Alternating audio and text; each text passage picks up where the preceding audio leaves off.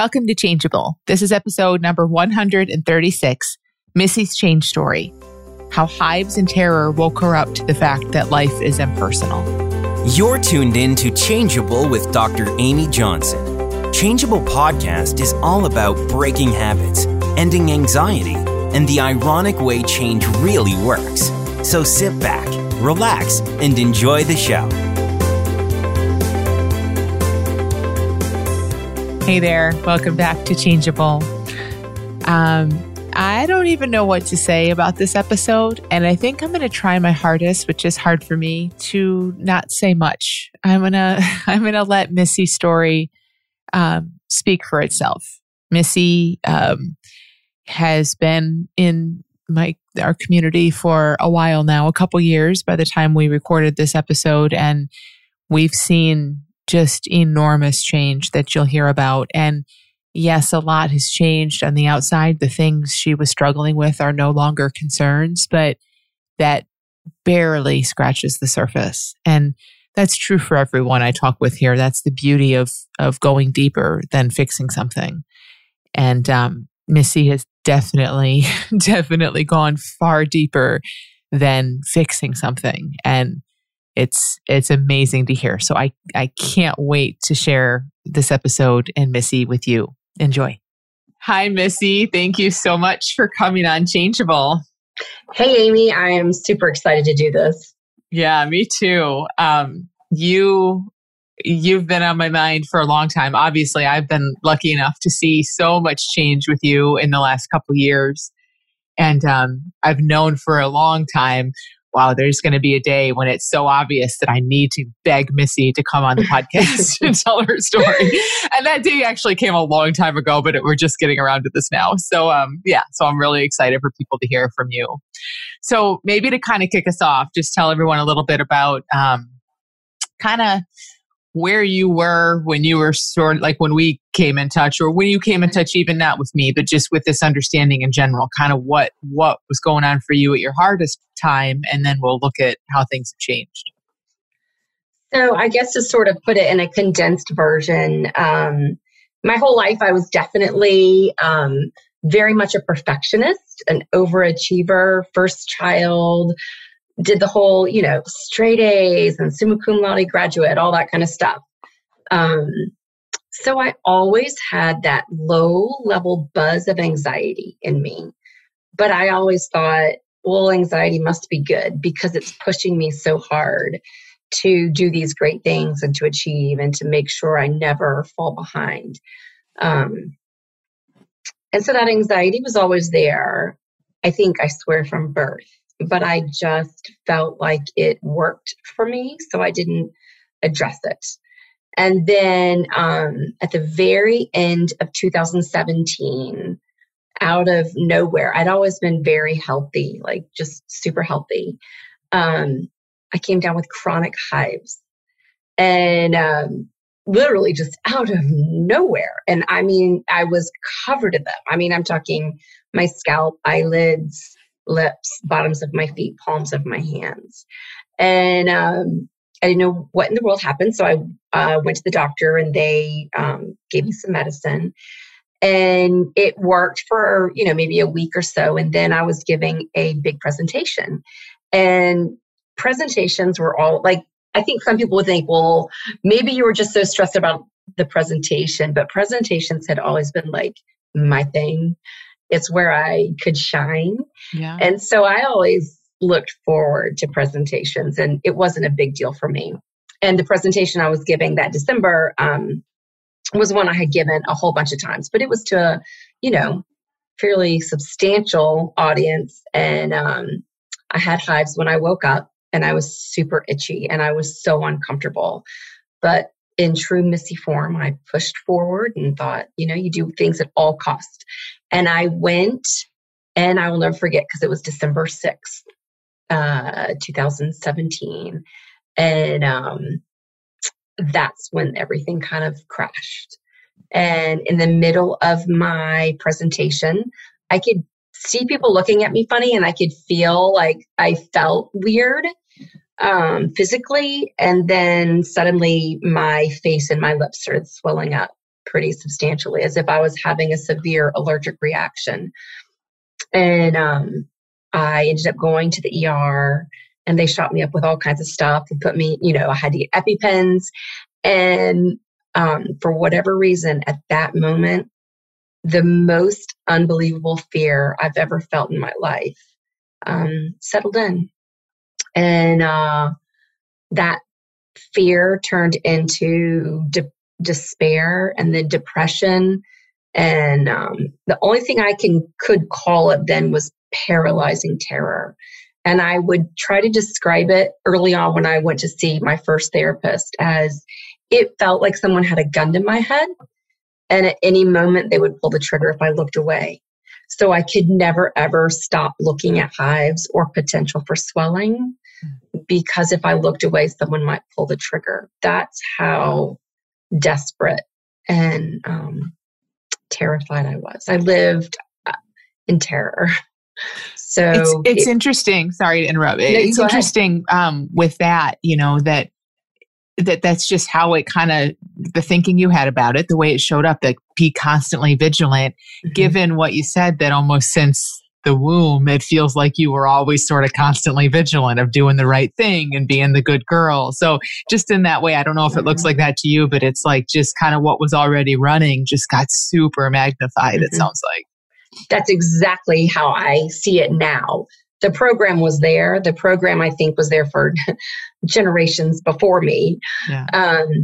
And this was like the super shot, like the adrenaline being shoved into the program that took a program that was already intense and just magnify it, by 1,000.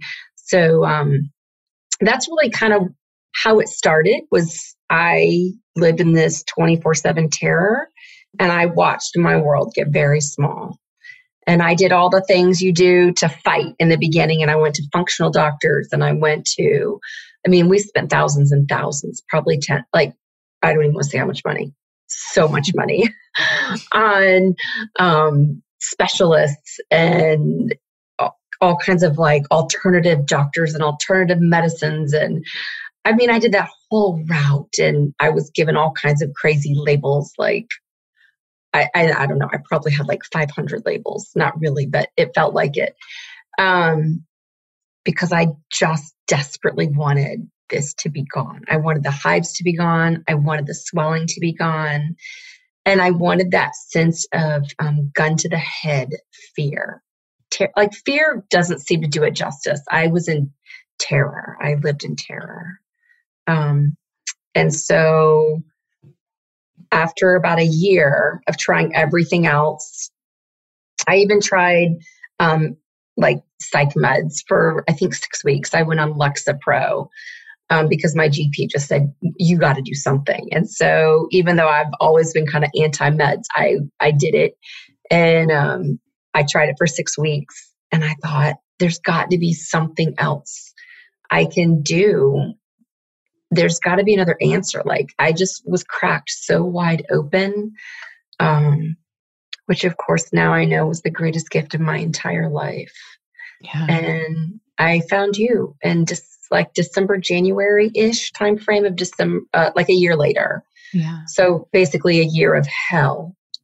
Hell seems like a Disney World compared to what that year was. In that time, did it look to you, to what extent did you sort of know or think this was anxiety related, psychosomatic? I'm sure you were hearing all that. Yes. But then you were also looking for physical causes and environmental causes, I assume, and everything. So where was your head in all that in terms of what this was about? It's funny you asked that. So at first I saw no relation to stress, anxiety, psychosomatic. That did not enter my head in the beginning. I thought it had to do with I had just gone to Mexico and, was exposed to something there. We discovered toxic mold in my house. I attributed to that. I did all the external factors. It has to be this, which none of that was true. And then this was right before I found you. I noticed that if I drank wine, if I had really bad hives And then I had a couple glasses of wine. They went away. And I thought that was weird. Yeah. And then I noticed, like I had really bad hives one morning and I went somewhere. I can't remember where it was, but someone said something that triggered the most like hopeful. Oh, I went to see a new doctor and she said, oh my gosh, like this is nothing. These are going to be gone in no time. And as I was sitting in her office, all the hives like literally vanished and my skin was perfect. Wow. And I started like, oh, wait a second. Yeah. There's something here. Yeah. And that's, it opened the door. And at the same time, it sent me on a new rabbit hole of, oh, if this is me, if I'm doing this to myself, I need to avoid fear and stress at all costs. And then that sent me, of course, on a new, a new rabbit hole. But yes, I did see very early on that there had to be a connection with what I was thinking. Because when I drank wine and I was sort of out of my head, right, they literally vanished within minutes. So had you experienced before this, had you been through periods of anxiety or depression or any of that in your life? Or like you were always a little high strung, it sounds like, but did you think of yourself as like someone who had been through anxiety before? I can look back now in retrospect and see periods of anxiety. And, I talked to my parents about it and they said, yes, like apparently, which I don't remember, in 5th grade, they said, I went through such horrible anxiety. They almost pulled me out of school. Like I would have stomach aches all the time, but then that faded away and middle school and high school were great. College was great. But I could see other little chunks of time where I just had super high anxiety. But again, my perfectionistic tendency and my obsession with self-image. I mean, I was obsessed with what do people think of me? What do people think? Does everyone else like me? Does everyone else think I'm doing a good job? Am I perceived as intelligent? Like I was so obsessed with that even in those bouts of anxiety, I pushed through. Like it was more important, no matter what the discomfort was, that the appearance was there, that I was on top of everything and everything was fine in my world. So how do you see that now? I mean, again, I'll say just what comes up for me is like, and you could be describing me, by the way, our lives are so similar. And as a kid, it's like I had stomach aches and all the little physical stuff. That's what a kid knows is my tummy hurts. A kid doesn't know I'm feeling anxious. And so it's just interesting. Firstborn, all the same stuff. But anyway, we, like you push it away and you override it and it just, we tell stories, oh, it's motivating and you just do more. Does it look to you now like what happened in 2017 was just all of that coming to a head? Yes. Yeah. I feel like looking back, so I've always loved this Bible study at my church for years and years. And we always had this metaphor where we would say life or God will throw a pebble and then you get a rock and then you get a brick and then you get the whole damn house just dropped on you. Yeah. And we've always said this just like that. And I felt like in hindsight, I can look back and I can see those little pebbles and the rocks. And I feel like life had to throw the whole damn house on me. Like I was wired and so programmed to always put image ahead of anything else. And so I just kept pushing.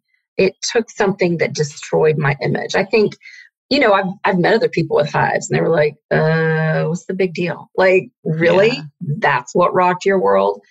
It had to be something that would affect my image. It was brilliant. Like it was the most brilliant life giving gift I could have been given were hives and swelling because nothing else was big enough to get my attention. Oh my gosh, I love that. It's just, and we hear that so much. I mean, it's the thing you least want is what you get, but it's the thing you most need. It's what I needed. I had to have it. Wow. It's the greatest gift of my life. Wow. Okay. So when you first were on to the fact, okay, this is a mind thing and this is a anxiety thing or whatever. Say a little bit as we get into kind of how this became to look the way it does now, like the greatest gift of your life. What were some of the rabbit holes you got into trying to get your mind to be quiet or fix it once you saw that it was more of a mental thing?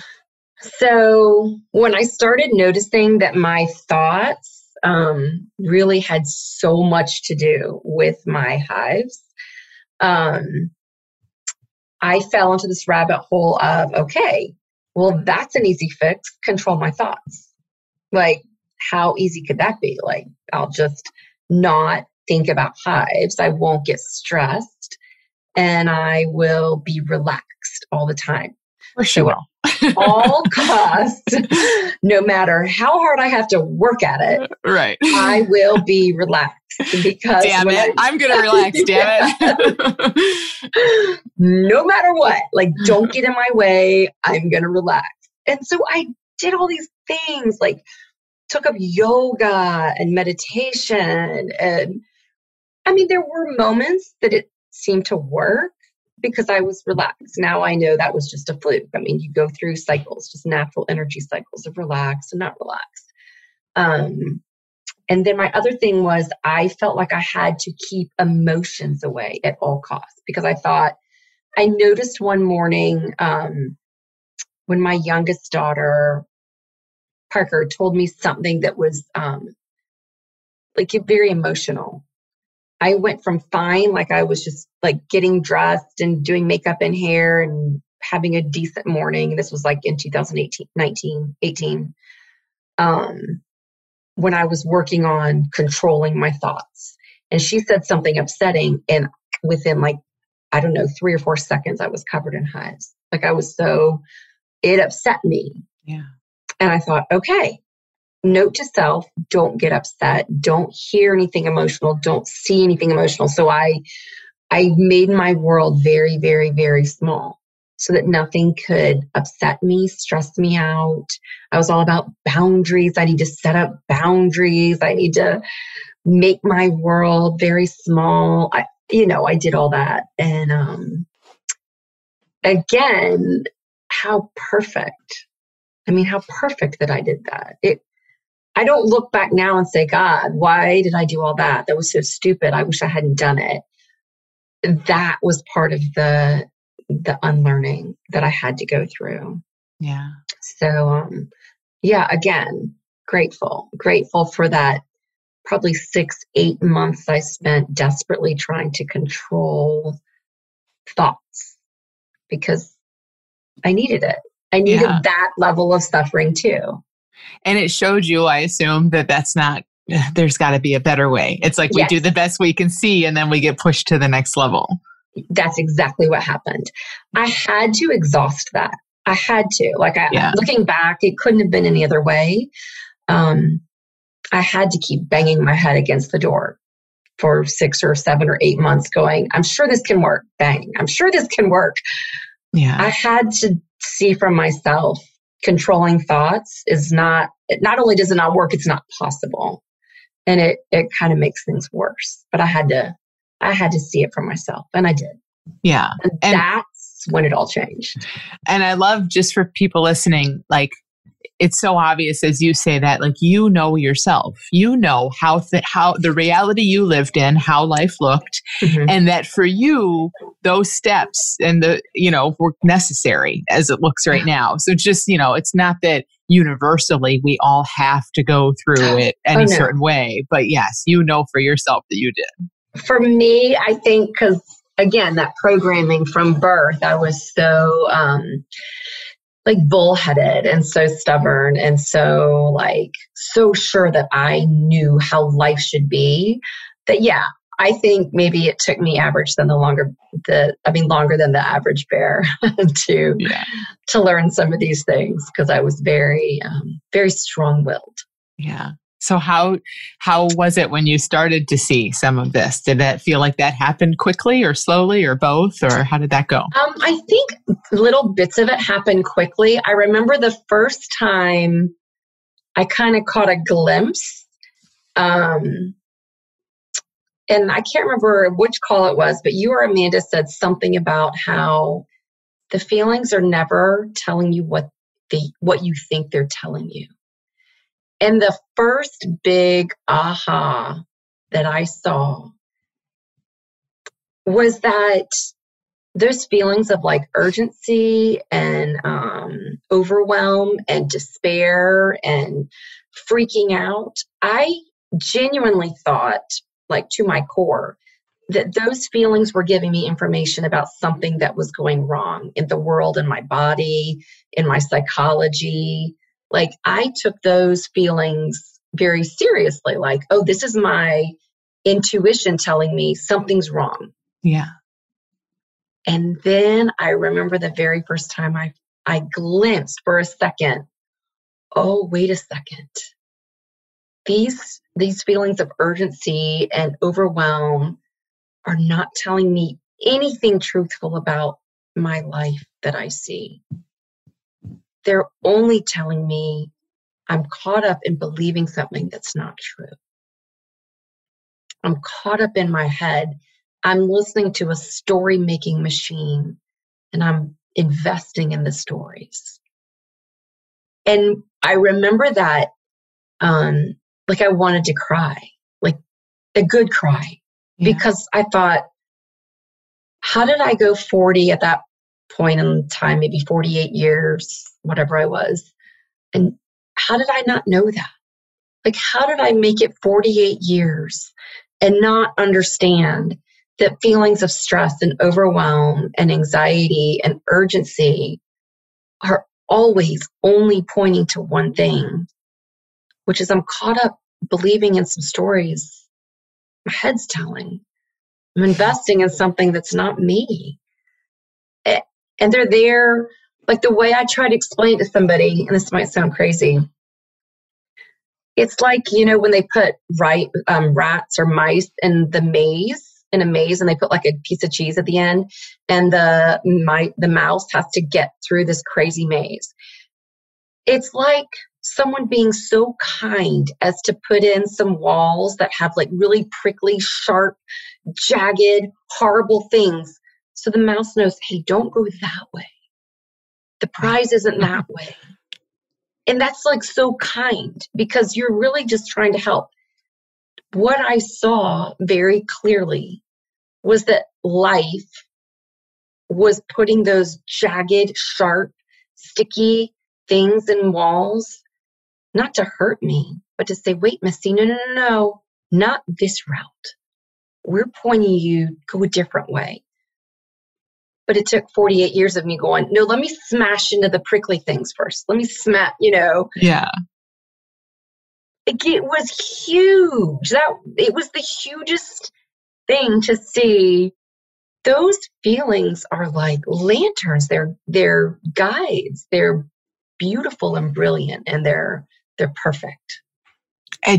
I just, again, it comes back to how it was a pebble and then a brick and then the whole damn house, because, you had those forever, and that was your MO, was like, just push harder. That's what and for so many of us, I mean, even people who aren't overachiever type A'ers like us, like for everyone, we feel a little suffering, and we look out there and we say, what do I need to fix so that I can be bigger than it? And really, I love what you're saying. It's like, no, what we're doing when we do that is saying, oh, how can I be bigger than life? Like, why don't we flip that around and see life in a new way? Yes. And I guess that so eloquently takes us to like that next step where the magic started. So it's like I went from hell, 2018, just pure hell, which now I call pure gift, the most miraculous thing in my whole life, to finding this understanding, joining Little School of Big Change and seeing those glimpses of, oh, wait a second, I have this all wrong. And then somehow the magic started. And I would say the magic started for me, that miraculous I don't know, fireworks or whatever you want to call it, magic is all I can call it, really started unfolding for me, I would say by like mid 2019, maybe, is when it really, the layers started peeling away. The veils started. It was like someone kept coming in and pulling back the curtain for a second and going, "Hey, Missy, take a look what's behind the curtain just for a second." And I would get those like butterfly landings of, oh my gosh, there's something beyond what my five senses are telling me. There is something beyond what I've been told to believe for 48, 49 years. There's something bigger living me and breathing me. And I don't know, each moment that would happen, of course, it would just be for a minute at first, for a second. But you just know when you know. It was the most expansive, beautiful feelings that would happen. And then they would go away.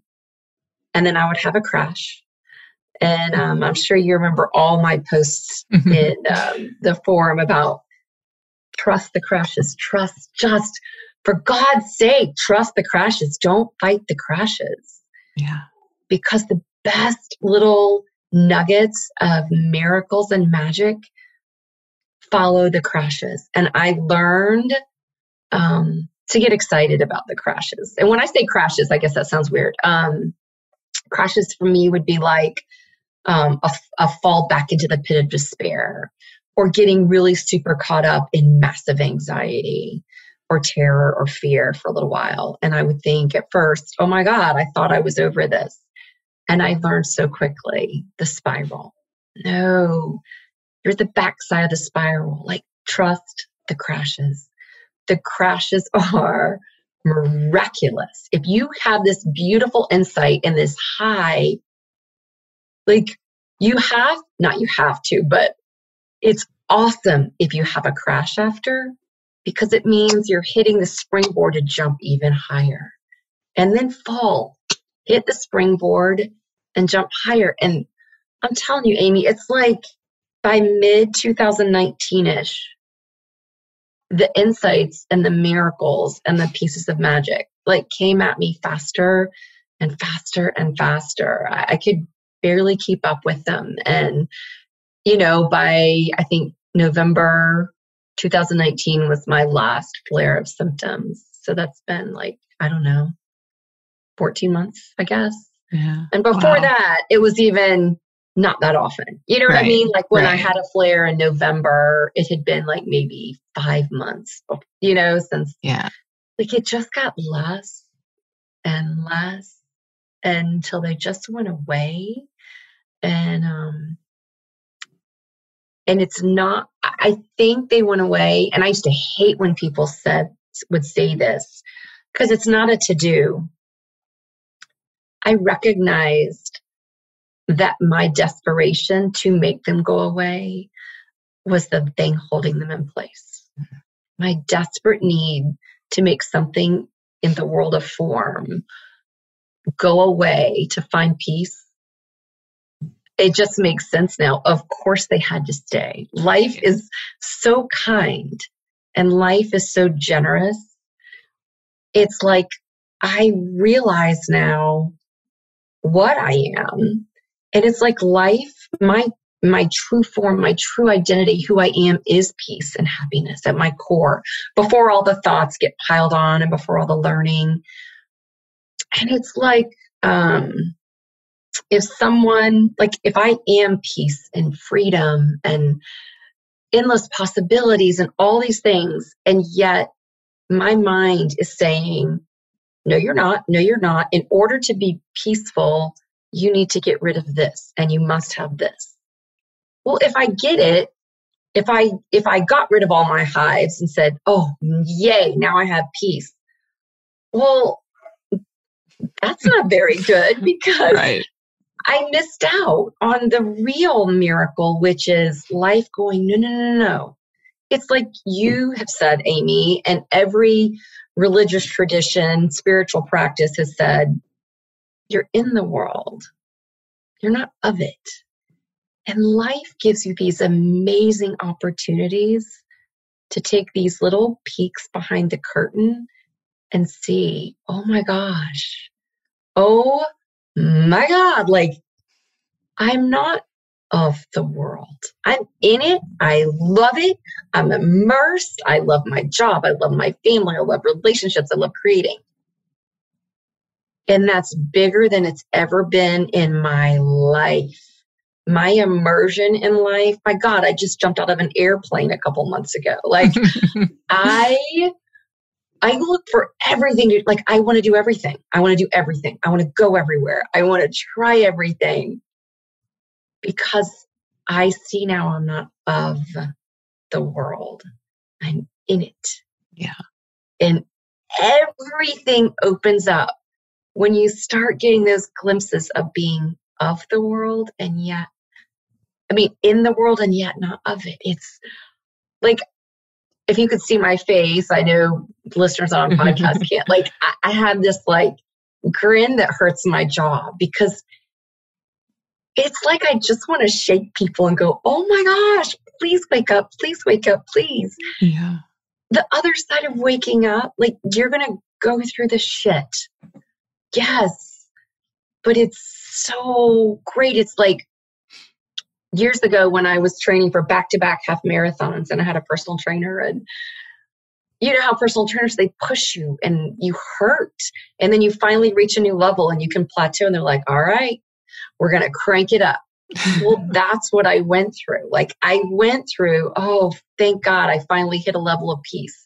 And it's like life came in and said, you did? Great. Well, let's ramp it up now. Yeah. And each level brings you like closer to this, more just having the curtain peeled back. So you get to see what is beyond just what the mind tells you. And it's, oh my gosh, it's amazing. Like life on this side of waking up is, it's phenomenal. It's been so fun to watch all those plateaus that you hit and then the next level. And that's a lot of your crashes, right? So even as you say, it's been 14 months since the last flare up. I mean, it seemed like it was at least a couple years since this had anything to do with hives. Like it was for a while, right? That was in the back of your mind, but it was so cool to see you quickly get to like, whoa, I don't know what it is yet, but I know there's way more going on here than something on my skin. Yeah. And clearly. And then there's been so many levels of that. And yes, your crashes, I think, are just so helpful for people to hear about because, you know, when you just think about it, I mean, a layer gets peeled back, you feel this whole new level of expansiveness and again, I know this sounds a little vague maybe to people listening, but all we're talking about is Missy just exploring everything we talk about here on this podcast. Like just her being in, like she wasn't doing, you know, drugs or anything. This is just about like being in this conversation, right? About that's all it was. Who we are and how we work. Yeah. And I just kept listening. Yeah. And I remember the early days when I would get so pissed when people would say like, just be still with it and I'm like, what the hell? No, I have like gun to my head terror. Yeah. But something just had me stay and listen. And the beliefs, the belief systems that have fallen away, dissolved, are mind-blowing. Things that I thought were true my entire life, things that I look at my, family members, my entire family tree, that they still hold these beliefs so tightly. And it's so cool to see things just dissolve and vanish. It's miraculous. And while you didn't make that happen, obviously, we can't, you woke up to it, as you say, you didn't do it. It's still, I think, helpful to note, and maybe for you to see if you don't recognize this yourself, that your role in it if we want to give you a role, we could go down a rabbit hole with all the language, but I figure we won't go down that rabbit hole. No. But what, from how I see it on the outside, like what you do, what you're so great at is following where there is excitement. I mean, look, to even jump out of an airplane is another example. But when you get enthusiastic or excited about something, or you sense there's something there, you dove right in. And initially it was because you had that gun to your head kind of fear and you just wanted help. But after a while, it wasn't that at all. It was like, ooh, where's more? Where's more? And that might just be part of your personality. I don't know, maybe most people would do that, but I just see that as being such a huge factor for you. You were in the school, you did other things, you've taken other courses, you've worked with coaches, you've read books, and not out of a desperation. It was so cool to see that flip to where it was like, wow, look at her passion. Just lead her right through the right people to talk with and the right things to do. Yes. And I will say Amanda Jones was one of those first ones, and she, coaches with you. And she was one of the very first ones that blew my mind open. And I was so grateful because when I went to her for coaching, our first coaching call, I remember hanging up thinking, she is batshit crazy. Like she is a Looney Tune. And then I signed up for like 1,000 more. Right. Sessions. She's crazy. When can I talk again?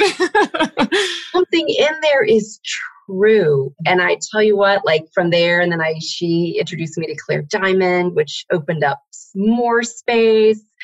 And yes, I get giddy. And it probably sounds so crazy to some people to be so giddy about this.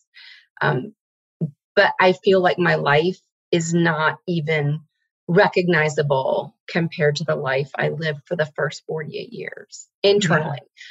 Yeah. Outside, I had the same husband, the same 3 kids, the same, Yeah. Like people on the outside aren't going to say that much is different. But I see the world so different. I see life so completely different now. Everything. I literally see everything through a different set of goggles, a different virtual reality helmet is on. And the other thing I will say, that was a big, big door opening for me. And again, this might sound weird at first, but the very first glimpse I got that experience is not mine. I don't own it. It's not personal. So many doors from that point opened up at once. It was like when I saw that as a rock solid truth, experience is never personal. It does not belong to me. Experience isn't mine. It was like suddenly, I love how you say you can get up in that airplane. I got up 30,000 feet in that airplane. And when you can hold experience at a distance, then it is not yours. Mm-hmm. You don't own it. It's not personal. And you can hold it and look at it. Everything changes. And when that door opened, 10,000 more doors fell away. For me too. I love that so much. I reflect on that a lot lately. And I do feel like without putting the dots together, like for me, my 8-year binge eating habit, that's what did it. If I had to look back, it was like to see, this is just a machine doing some stuff and me thinking it's all about me. So it shows up in different people in different ways through different conversations, through the conversation of who is you, if there is a you, like maybe there is no you to have experience. It shows up through all kinds of different conversations. But I think that's so much at the core for so many people, that it's not personal. Like it's just life playing out. It is not about us. Huge. And when that is the case and you see that, like I kind of saw it for a little while, but when I really saw it, life can't ever go back to being the way it was. I don't sit around worrying, am I going to fall back into that old, like it would be like suddenly me baking cookies for Santa Claus on Christmas Eve and sitting at the chimney going, oh my God, is Santa Claus going to come? Like when you see it and you know it, there's no doubt in my mind that I will never go back. I will never, ever be the Missy I was before that veil was sort of dropped. Yeah. The curtain was pulled back, and there was a seeing that life is lifing. Life is just playing out. None of it is personal. And it's not, to me, it's not neutral. It's awesome. It's happiness. It's joy. It's excitement. Life is lifing for the purpose of expansion, for the purpose of happiness, for the purpose of excitement. And as soon as I could stop digging around in what I consider now like my toy box, like a little wooden toy box is my brain. And so I always was afraid to stop going through the brain, looking in my toy box for answers, because I was terrified that if I did that, nothing would have my back. And now what I see is life is actually like this Pacific Ocean compared to my toy box. And when I just get the hell out of the toy box, I know, there's a knowing now. Life does life so much better than this little thing in my head does. And it just, God, everything opens up. Life just expands exponentially. And you finally get to see the joy and the freedom and the peace that you are. It's miraculous. It is. I'm so giddy just having this conversation. So, okay. So aside from jumping out of an airplane, which is crazy. It was amazing. What else has opened up? Like from this place of, oh my gosh, it's not about me or for me or anything. Like life is lifing and it can do it better than I can. What has shown up in your life from that? Everything has shown up in my life. As soon, and I'm going to say it the regular way, as soon as I took my hand off the wheel. But now I'm going to say it the way that I really see it, which is as soon as hands were taken off the wheel. It had nothing to do with a Missy doing it. Once that happened, and life was no longer constricted and kind of filtered through this little toy box of a mind, everything just grew. A business idea just appeared that never would have occurred to this little toy box of a Missy mind. Never. And then within, I think, minutes, literally, of the business idea popping into existence, there was a typing on Facebook, there was no, oh my God, what am I doing? Should I do this? Right. What will people think? People are going to think I'm crazy for putting a business idea out on Facebook in the middle of a pandemic when people are losing jobs. And my husband had lost his job. So we were on, there was some shakiness going on in terms of our financial stability. And the idea of creating something out of thin air and putting it on Facebook. And then immediately, I would say, so in minutes of this popping into existence, it went on Facebook. Within minutes of it going on Facebook, I was getting hundreds, well, not at first, dozens of private messages. I want in on that business. I want in on that business. This is genius. This is genius. How do I get in? And I was like, oh shit. This is taking off. Like this business is now happening. And in a matter of, from that, I went straight into giving presentations to groups of total strangers who invited me to come to various locations and speak to their parent groups, their whatever neighborhood groups. So I was right back on the saddle, right back up on the horse, giving presentations, beaming through them, just beaming through them. And then at the end of all these presentations, I had so many offers to be part of this business that then I had to whittle it down and choose the people that I wanted to bring on board. And this business idea of mine has just exploded. And now my days, my work is amazing. My work is I don't know. People tease me all the time that I have like the Disney World job. And it is. I have like Disney World job. It's exhausting physically. It is, oh my gosh. Like I fall into bed at night, collapse physically. I'm so exhausted, but it's the best job only life itself could have come up with the minute that I, quote, got out of the way. And I hate that saying because I didn't get out of the way. It's a layer of believing who I was fell away. Yeah. And this came to be. It was always there waiting. It was just waiting for the right moment for enough layers of this Missy to fade away. And then it was like, poof, it just burst through. Like, thank God.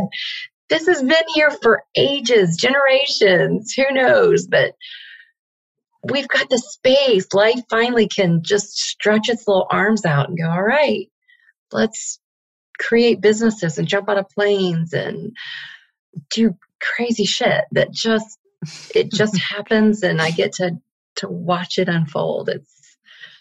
I don't know. I think the two words I use most now are miraculous and magic. So that's probably hyperbolic. I don't know, but I use a lot of hyperbole now out of just genuine excitement for life. Life is just like, time goes by way too fast now. I want to have like 3 more lives now.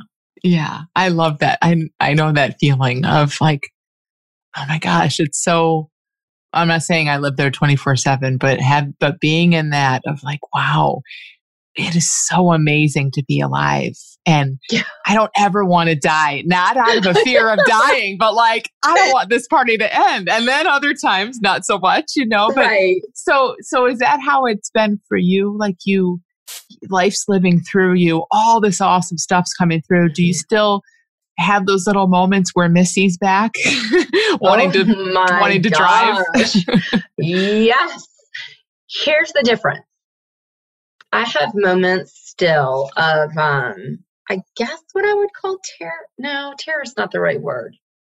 I have moments where my mind gets very busy and says, in fact, it happened today. My daughter made a reference to this restaurant she wants to go to for her last night, because my 2 older daughters getting ready to finally, thank God, move back to college. They've been home since the pandemic. So we've had a family of 5 again living in this house, and having 2 adults come back has been a challenge. And this was curious that it was today, just out of nowhere. She said, oh, I know where I want to go for my last dinner before I go back to college. And she named the restaurant. And it was a restaurant where I had a really bad flare a couple of years ago. And I just haven't been back, not because of any reason, just it's not a restaurant that we normally go to as a family. And in that instance of her saying the name of the restaurant, Bonefish Grill, which I love, there was this whoosh of, all I could call it is remembering, a whoosh of remembering, and that little mind coming in and saying, Missy, remember? There's something negative associated with that. But so yes, it happened. I mean, I'm still human. I'm like, of course. Yeah. My mind still works. It still talks. It still says, watch out, that's going to be really bad. Be careful. This person is going to blah, blah, blah.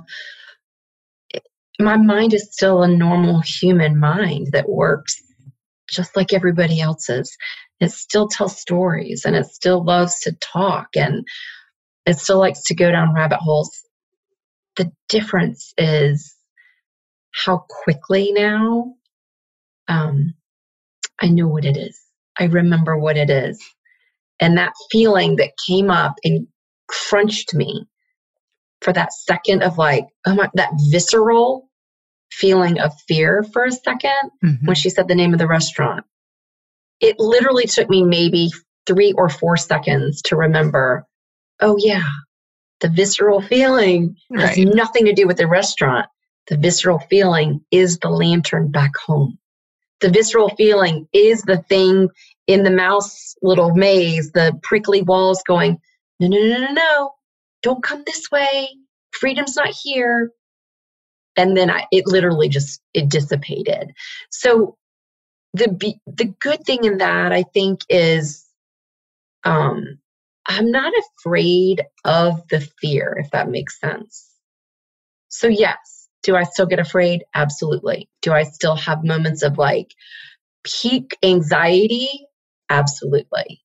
It's just that I know what it is now. And so I don't fear the anxiety or the fear like I used to. It comes up and it goes.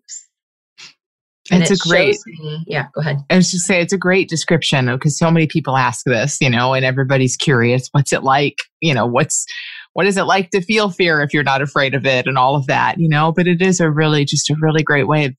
What I hear and how you're saying it is like, well, life is still living and experience is still arising. I just experience it. My experience of it is just really, really different than it used to be. And ironically, I would say that experience is like 1,000 times brighter, more colorful. Like I cry now. I never was really a crier, but I love to cry now. Like I will bawl. And like Hamilton, the Living Uptown scene where I was hyperventilating, crying at that scene. And there was another movie I watched the other day and I was just bawling and I love it. Like grief is so much, I don't know, it's bigger and happiness is bigger and fear is still big. It's just, I hold it now because I remember experience is not mine. It doesn't belong to me and it's not ever personal. So I know we're coming up on time. Yeah, no, I'll let you wrap it up. That's an amazing ending. That's awesome. Thank you so much for this whole conversation. I think, I don't know, I can't wait for people to hear it. There's so much in it, and so much just for people listening that it shows, I think, this is not about a thing we learn and wrap our heads around. I mean, if you're listening and like Missy has a huge smile on her face. I have a huge smile on my face the whole time. Like just be in the feeling of that because there's just so much that you're living from this and it's awesome to see. Thank you, Amy. I'm sorry it took so long. I really didn't mean to. No, it's awesome. I really appreciate this. This has been so much fun. And oh my gosh, I just love you and the whole Little School of Big Change so much. And it's transformed my life. So thank you. If you want a change story like what you just heard from Missy, and seriously, after that conversation, I know you do, join us in the Little School of Big Change. The school opens for its spring course today, March 1st. You're right on time. You're not late at all. Enrollment is actually open through this Thursday, March 4th.